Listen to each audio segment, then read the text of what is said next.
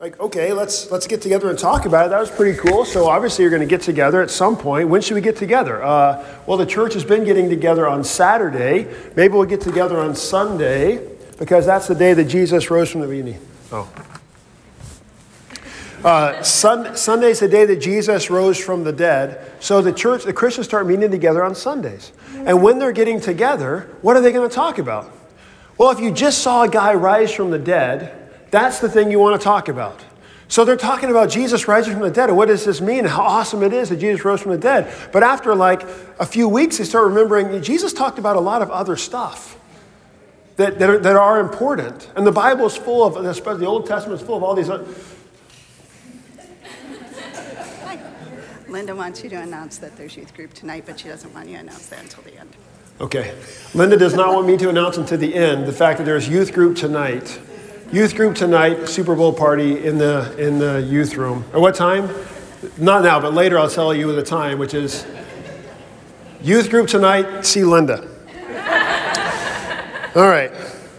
So the season, as the Christians are getting together, they start realizing we want to be able to talk about the Bible in an organized way so we can teach our children the faith. And so how are you going to break down the scriptures? Well, we ultimately, the church arrived at what we would call today the lectionary, which is nothing other than an organized way of working through the Bible in some kind of a systematized way so that we hear the full teachings of Jesus over the course of a year. So that the people aren't left up to the whims of the pastor.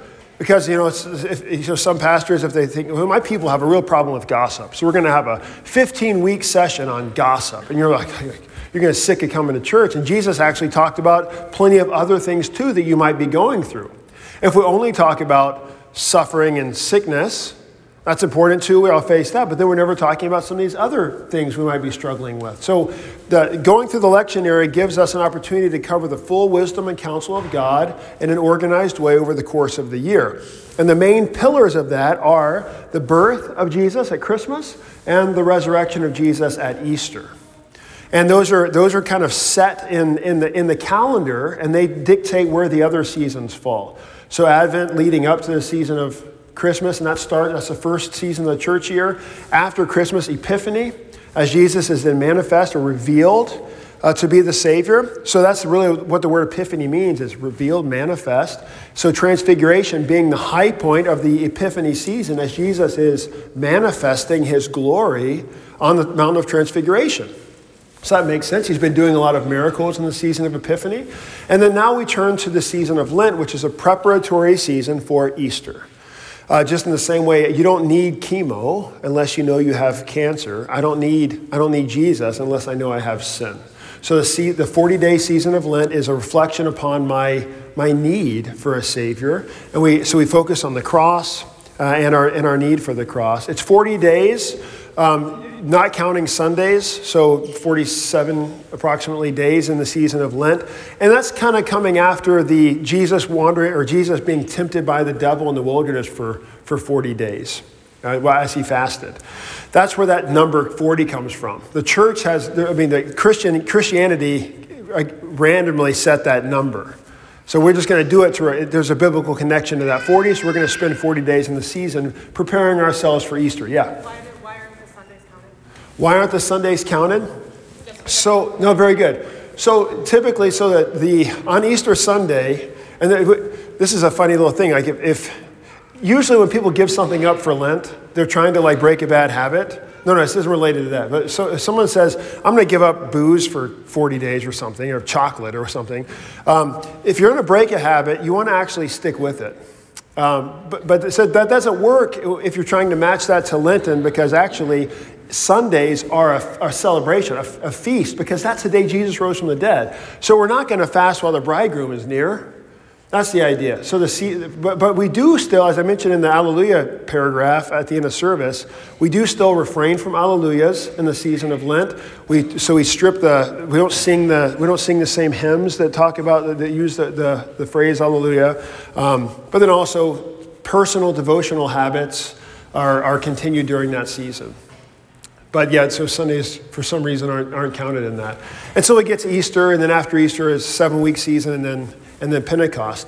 During the season of Lent, as we're reflecting upon our need for a Savior, one of the ways that the church has historically done this is we hear the teaching of Jesus in Matthew 6, which is the appointed gospel reading for Ash Wednesday, when Jesus says, when you pray, don't be like the Pharisees who want to pray on the street corner for everybody to see.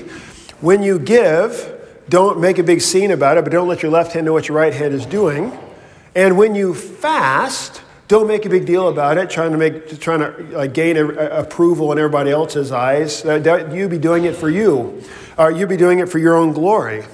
But he says when you fast, not if you fast. So the church, he didn't say how long or what to do, or he didn't give us any kind of guidance on that. But we do see a practice of fasting.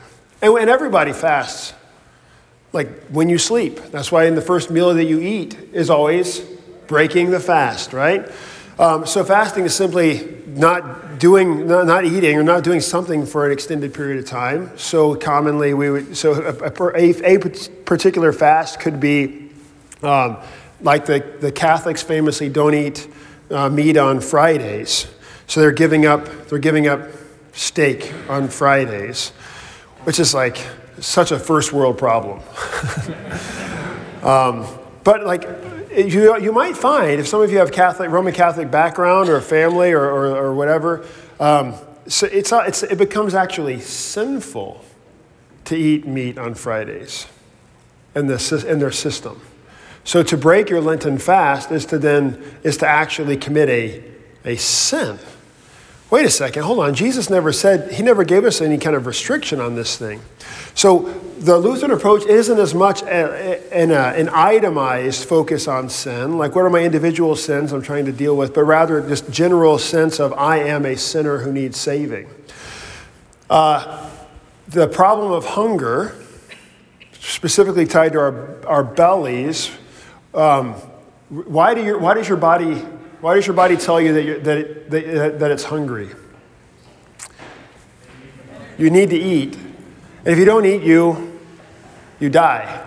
But that wasn't always the case, right? In the Garden of Eden, they didn't have to eat. They enjoyed eating. There was a garden there. They could eat from anything, but they didn't have to eat because death wasn't on the table. Now, though, after the fall into sin, my hunger pangs are a reminder that if I don't eat, I will die. And my stomach controls me. Jesus talks about this quite a bit. Like our stomach ultimately guides a lot of our decisions, our desire to fill my own belly and prolong the filling of my own belly. That's to satisfy those base desires controls us. So if you think about it, like if you've ever given up anything from just a personal dietary practice of or starting a New Year's resolution where you say, I'm not going to do whatever, you start feeling that tug to eat dessert or to have your coffee or whatever the thing is. None of those things are sinful.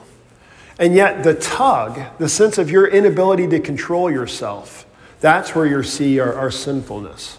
The fact that my belly rules over me, or at least tries to rule over me. My desires try to rule over me. So in the season of Lent, there's always this pushback against that desire. You don't rule over me. Commonly, for the last hundreds of years, the church has collectively given up watching Netflix binging on Wednesday night. Because Wednesday night, the church gets together for church. So when you're adding an additional worship on Wednesday night, you're actually giving up whatever you were doing otherwise on Wednesday night. See? So these are all, again, I can't stress this enough, it's all done within the realm of freedom. It's still helpful. It's not like making God happy. It's purely trying to force the sinful flesh into submission. And it's not bad to say, okay, I'm going to give something up for Lent and replace it with a positive thing. So you might say something like, during Lent, normally I would go out to eat lunch on whatever that would cost, and then I get on my phone and check Facebook or whatever. So maybe this year, during Lent, instead of doing that, I'm going to just not eat lunch. Just skip lunch completely, bring an apple or something. Just do something different where you're taking all the money that you would have spent on lunch and then giving it to a good cause, giving it to the homeless guy that you walk past in the street every day, whatever, giving it to some purpose, and then taking the time that you would have spent doing lunch and scrolling Facebook, praying for your family, reading the Bible. Those are good things, and it's all done in freedom. So replacing a habit with a more helpful thing. Again, doesn't make Jesus any happier with you. He can't be any more happy with you now than he already is. He's died for your sins. Your sins are fully taken away. You're standing in the presence of God the day you die. But now on this side of heaven, we're just kind of looking at my sinful flesh and saying, I do some stuff that's pretty unhelpful for me and my neighbor, and that's evidence of my sin. And so during Lent, we're just focusing on highlighting that problem. Not because it merits any favor with God, but because it's actually helpful. And really, we should do these things all the time, right? Not that we have to fast all the time. The idea is to always be aware of our sinful desires and resist them, but especially in the season of Lent. So that's Lent, and I think I've covered it to death. There any questions on Lent and practices, a variety of practices or interesting stories from your childhood? I've given the same spiel every year since I've taught on Lent, so by now, hopefully, you can say that we're at least consistent. But I always run into people who talk about some weird things that they were taught about Lent when they were little, and it was sinful. Like they had a church fundraiser or a school fundraiser or something, and it was a hot dog something, and it happened to fall during Lent one year, and you can't eat hot dogs on Friday, and the fundraiser was on Friday, and so now all of a sudden they had this conundrum where they're trying to raise money for their school, but it's a hot dog fundraiser, so how are we going to do this? Well, they said, well, we'll rule that you can eat a hot dog on Fridays, this particular Friday, if you're standing in the church parking lot. So my buddy, Craig, that was the straw that made him become a Lutheran, actually. Because he was asking the nun or priest or whatever. He was like, so he's holding a hot dog. So if I stand here and eat the hot dog, I'm okay. But if I stand over here, it's sinful? He said, yeah. I was like, why? Who said? I mean, this is this arbitrary list of sins based on this practice of giving something up for Lent that Jesus didn't demand specifically for us to do any of these things? What? We're adding all these laws to, what are you doing? Yeah, Justin. Where did the practice of avoiding meat on Fridays come from? Last year someone told me this, and I forgot. It's been 365. Yeah. I think this had to do with, in the Middle Ages, they said no meat during Lent. It was just getting to be, it was hard to afford. And Jay knows. A ruling from the back. It was to help the fish sellers in Italy in the the 1400s, somewhere in that time frame. They needed to support the fish industry. Which again, and that's a great thing. So to say okay, we recognize. I mean, we could do that now. We could say, okay, there is a need to support this, because if our congregation is predominantly fishermen or something, right? And we're like, okay, during the season of Lent, because we're hurting financially in this sector, let's all try to help support these guys who are going through a rough time. But that would be done in Christian freedom and love. But as soon as I say you have to do it, it actually removes from me the possibility of doing it freely. Now I'm doing it to achieve a law, not because I actually love the person. So you actually kill it when you attach a law to it. Good question. Good answer there. Yeah. Why is fish not meat? Yeah, fish is, as we learned from Ron Swanson, fish is a vegetable. I don't know. Anything else? I can't speak to your meat question. Yeah. I thought it was because the fish sandwich was used to That's true. All right. Well, so join us in your Lenten devotional practice, whatever it might be, adding in Wednesday night as your schedule allows. We also will have Wednesday mornings, 11 o'clock this week, but then every Wednesday we have 11 o'clock midweek divine service in the morning, just for those who can't make it to church on Sundays or people who are wanting additional sacrament during the week. Also, think about adding some kind of other devotional practice to your life. And if you're giving something up, you're doing it, it helps to kind of psychologically do that, where you say, okay, I'm going to try to not eat dessert because my desire for sugar shouldn't control me. And let's say you break you end up eating dessert half the time. But that you've accomplished the purpose, that is being aware of that pull, acknowledging it and connecting it to that's why I need a Savior, because my body is always trying to control me, but it's not going to control me forever. And this body is ultimately going to die. My body will go into the ground, right? So it needs to be redeemed. Pick up one of those devotions if you get a chance and work through that as well. All right, crucifixion. We got plenty of time. Good. So we left off at in the middle of the crucifixion, verse 34 approximately, as Jesus says, so they come to the place that is called the skull, where they crucified Jesus, and the criminals, one on his right, one on his left, and Jesus said the first of the 7 words of the cross, which we highlight, and the church always holds these 7 last statements of Jesus as very important because it was hard for him to say them. And they were the last things that he says. Father, forgive them, for they know not what they do. So we'll note that the first word from the cross and the last word from the cross are actually addressed to Father. So it's this prayer of faith that he's giving from beginning to end on the cross. He's dying with this undying faith in the Heavenly Father. But interestingly, the middle word, which isn't recorded in the Gospel of Luke, the Aramaic, Eloi, Eloi, lama sabachthani, he doesn't say Father, but he says, my God. My God, my God. It's a step removed because of the nature of what he's saying on the cross. It's, why have you forsaken me? So he goes from being the Father's son to just being cast aside and rejected by the Father. That's what hell ultimately is. And that's why we know Jesus is suffering hell there on the cross. We'll come back to that when we get to the darkness. Father, forgive them. Who? Forgive who? Well, the immediate context is for they know not what they do in the present tense. So you could, just on the face of it, he's obviously talking about the guys who are nailing him to the cross.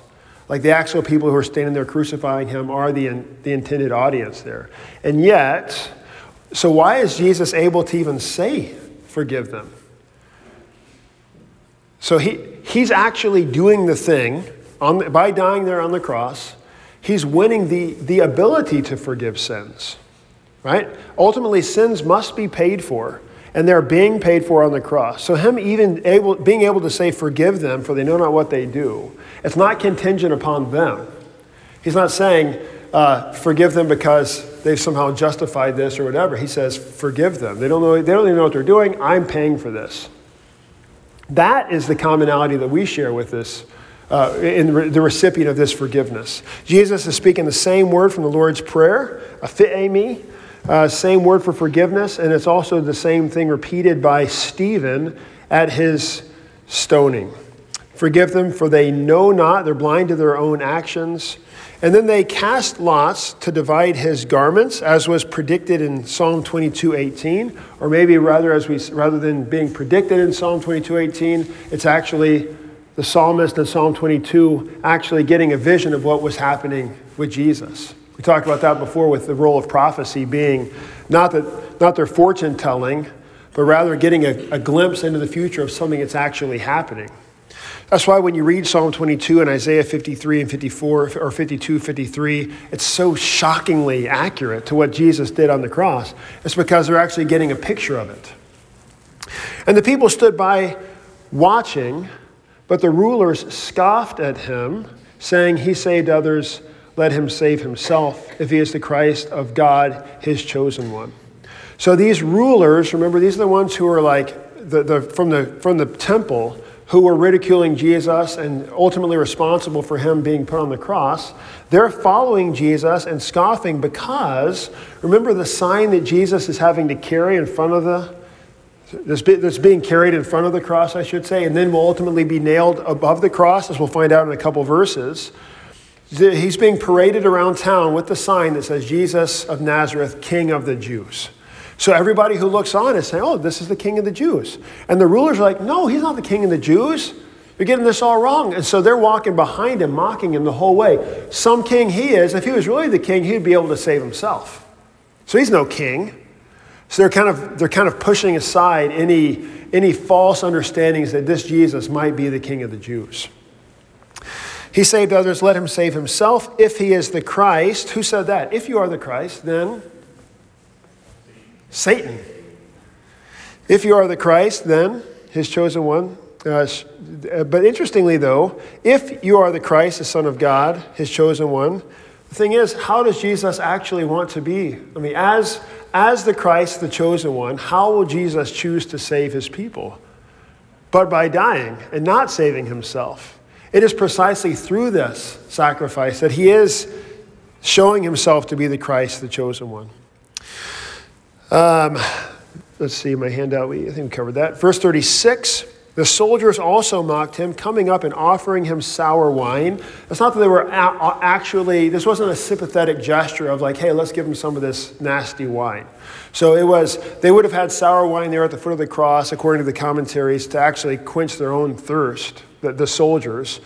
But so after they finished the work of the day of getting Jesus up there, and they're kind of toasting each other to a job well done, and they're pretending to like make a toast to King Jesus. Hey, Jesus, King Jesus, here's to you. So they're mocking. It's a gesture of mocking him, and they wouldn't have even known. So we're familiar with the whole narrative, but these guys wouldn't have known the whole backstory of everything leading up to this moment. They just clocked in that morning. They're handed this guy. They're supposed to, oh, what's he here? What's this guy on trial for? Or what are we executing him for? Oh, he says he's the king of the Jews.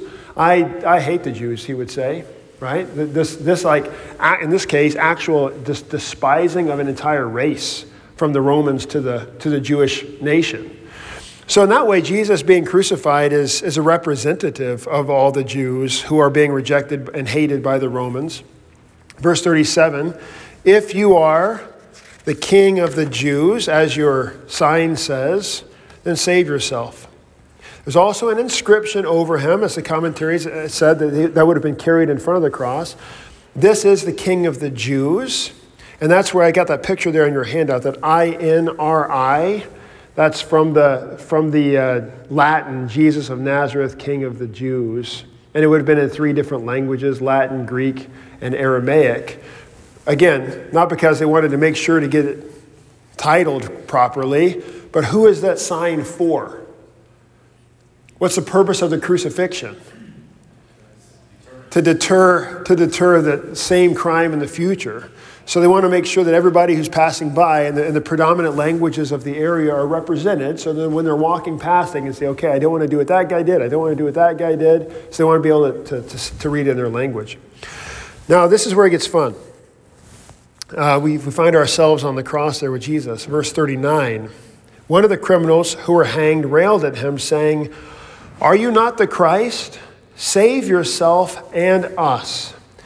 If you are the Christ, think about today's sermon in the context of transfiguration.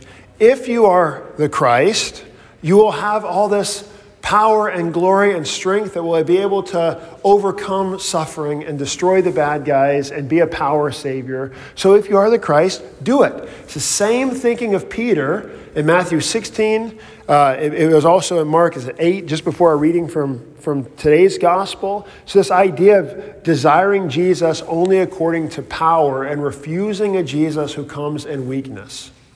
We obviously would all recognize that we want Jesus on the cross, but in our sinful flesh, we also feel the pull of desiring Jesus according to glory. The vending machine Jesus, it never ceases to amaze me. Every year I run into another like 3 or 4 conversations with unbelievers, maybe former Christians or just ardent atheists, who will talk about if there is a God, then why is there suffering? That is the top argument for why there can be no God. Because if there's a God, he would be acting according to power and strength, and he would be able to undo suffering in the world. And the fact that he doesn't undo suffering in the world means, therefore, that there's no God, or there's no Jesus, or this whole idea of Jesus as God is false. You see? And in our flesh, when we go through our individual times of suffering, the devil's going to bring the same argument. And it's quite convincing because it's not fun to suffer. In fact, that's why it's called by Jesus himself that we'll take up our cross and follow him. Our suffering is referred to as crosses. And so in those moments of the cross, we're like, oh man, why is God allowing this? Have you ever asked that prayer of God? By the way, you can, because the psalmists do it all the time. So to pray to God, why are you doing this thing? That's a fair, and please stop the suffering. We pray that even in the Lord's Prayer, give us this day our daily bread. Deliver us from evil. We're joining our lips to this prayer that we don't want the suffering. But when we do suffer, it's not evidence that God doesn't love us, and it's not evidence that there is no God. It's actually evidence that we need a Savior. When we suffer, it's ongoing reminder of that we needed somebody to come into this world and save us. But our first reaction is when suffering comes, Jesus, wait, are you busy? What, do you not care? Do you not love me? Right? So we want to push against that, and that's the same mindset that Peter had, and that's our given immediate response to demand a Jesus, a God who operates toward us on our terms. I prayed this and that. I did this prayer. I try to live my life well, and therefore God should be blessing me in such a way. And if he doesn't, then I'm going to stop believing in him. Or if bad things are happening in your life, and you say, I must have done something to deserve this. God is finally punishing me for whatever former sin I once did or something, right? So he's pushing us away. Don't look at your life for evidence of God's love. You can look at your life all you want for evidence of your need for a Savior, but you're not going to look to your life for evidence of God's love. God's love for us is known for sure on the cross. So again, that's John. We talked about this before. John 3:16. For God so loved the world. He loved the world in this way that he gave his Son.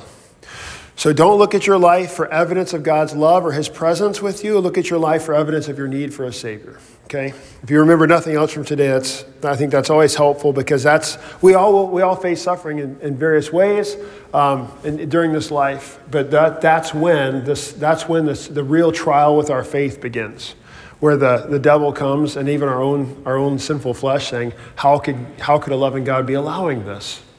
Don't look there. You see it, it's evidence of your sin. I need a Savior. So there's one guy on the cross with that. If you're the Christ, save yourself and us. Because if you're the Christ, obviously you'll be acting according to power. Ironically though, save yourself and us. What's Jesus doing on the cross? He's saving them. He's actually doing the thing that this guy's asking him to do, but he just doesn't. He's expecting it according to power and strength, not by the cross. But the other rebuked him, saying, do you not fear God, since you are under the same sentence of condemnation? You know who else is under the same sentence of condemnation? You and me. So the fact is, we have to suffer death in this world because of the existence of sin and our own sinfulness, right? So we know that we're all guilty of the same. Of that, we're heading in that same direction. So everybody in all of humanity is summed up in those two guys. You're either the one looking to Jesus, or you're fleeing away, turning away from Jesus, and demanding that Jesus act toward you on your own terms. So the one who looks to Jesus, he said, we indeed are suffering justly, for we are receiving the due reward of our deeds, but this man has done nothing wrong. And he looks over at Jesus and says, remember me when you come into your kingdom, which is our same prayer in our last moments of life. Whenever the diagnosis or whatever, whether it's a lingering death or a quick death, whatever it is, we're praying the same prayer.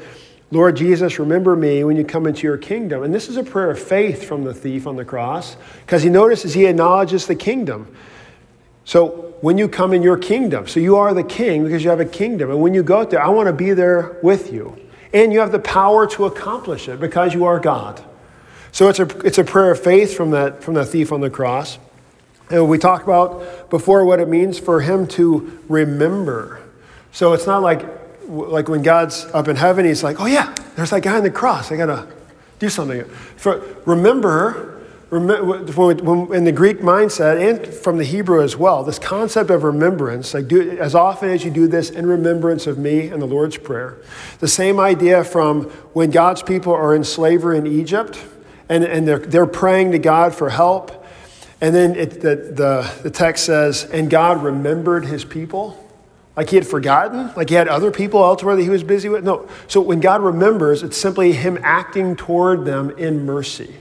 So for God to remember us, for him to remember Israel, for him to remember the thief on the cross is to act toward him in mercy, which is ultimately what he does. He's given this prayer in faith. Remember me when you come into your kingdom, the same prayer that we also make. And by the way, can you imagine, like for us, we'll die in this hope of eternal life.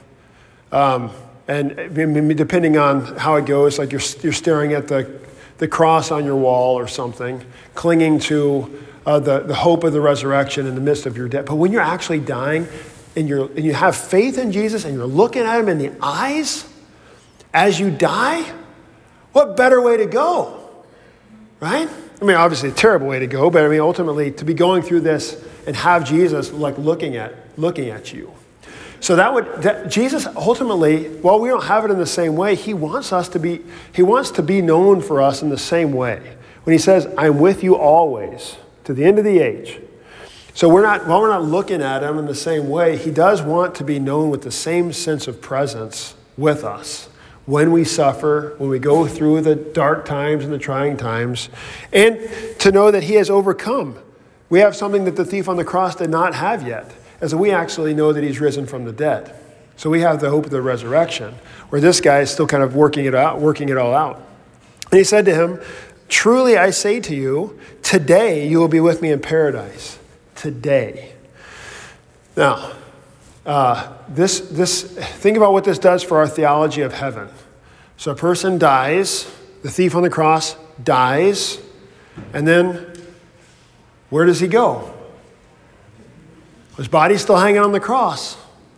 So we mark death as this separation of body and soul, right? The body goes in the ground, soul goes to be with Jesus, right?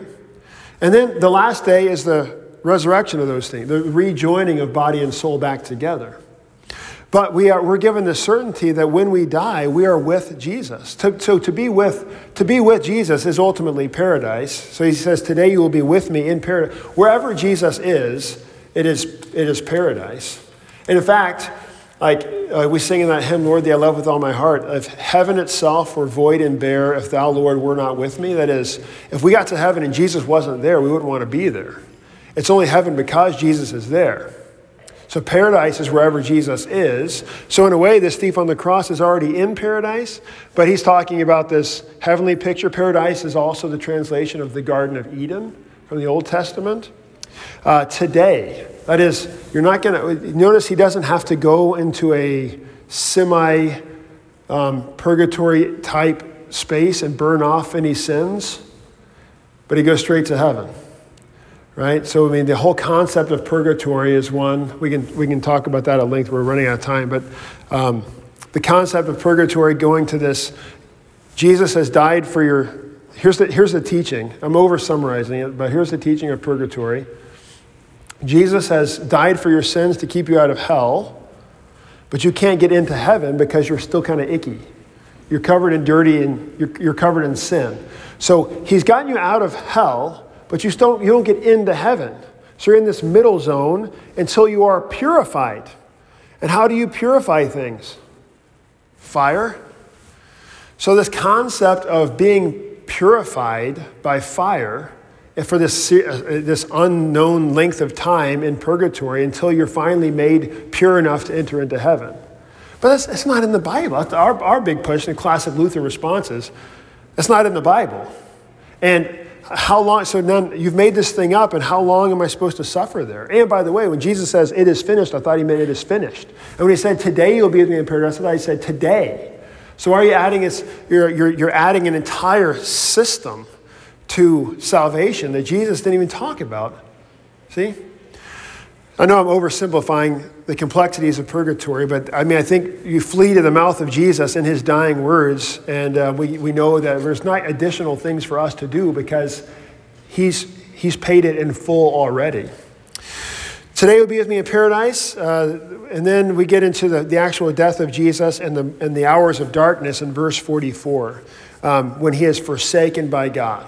So the sky goes dark. It was now about the 6th hour, and there was darkness over the whole land until the 9th hour. So 6th hour is noon, and the 9th hour is 3 o'clock. So arguably the hottest, brightest part of the day, it's now completely dark. Because, well, there's different scientific rationales for how God pulled this off or what he worked through to accomplish it. But ultimately, the sun was only there because God allowed it. In fact, you know what God created before he created the sun? Light. Let there be light. And then later he comes back and creates the sun. So he's able to say, hey, we're going to shut this whole thing off. And so darkness covers the land. And during this time, we don't have it in Luke, but Jesus famously says, my God, why have you forsaken me? Which is Jesus ultimately suffering the eternal pains of hell on the cross for these 3 hours on our behalf. It's not just that he was suffering. It's not, my God, you have forsaken me. But notice it says, why? One of my pastor buddies has the speculation that the reason why it says this is because if Jesus is on the cross and he's going through this tremendous suffering, but he knows that he's doing it for us. Just like if we were to suffer on behalf of our family, all of a sudden it makes it more bearable. Like any of you dads walk into your daughter when she's like throwing up with some tummy bug and you say, if I could take this from you, I would.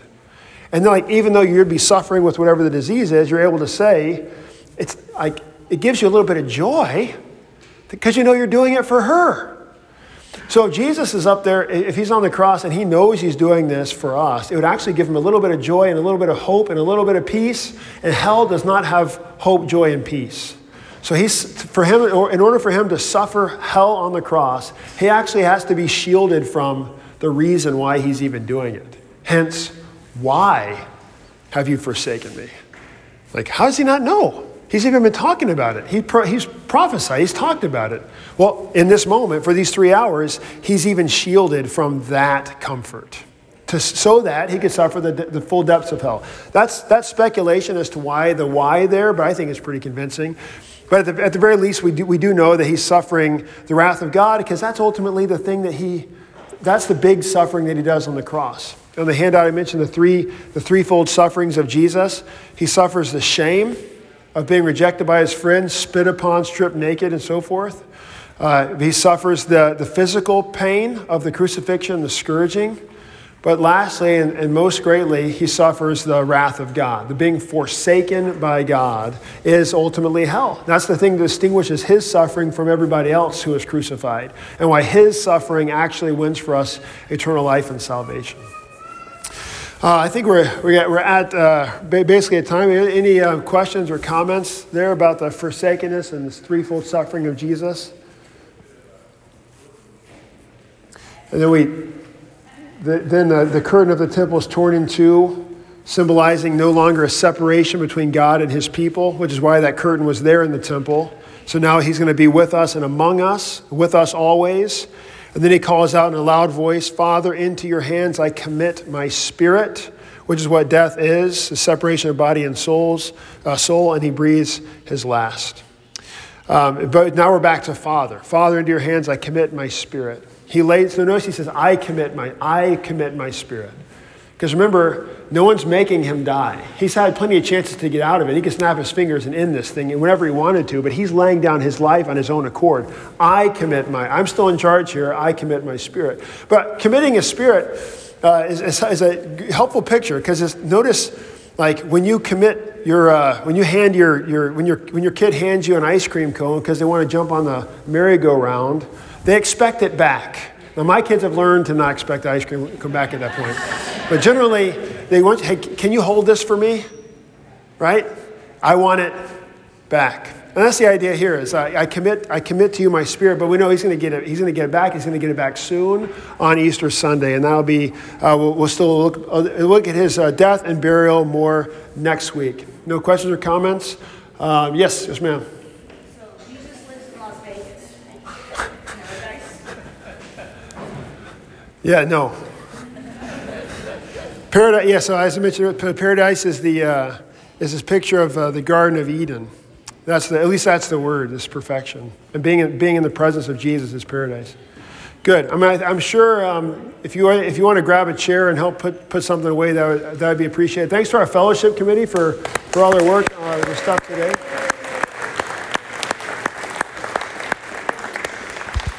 The Lord be with you.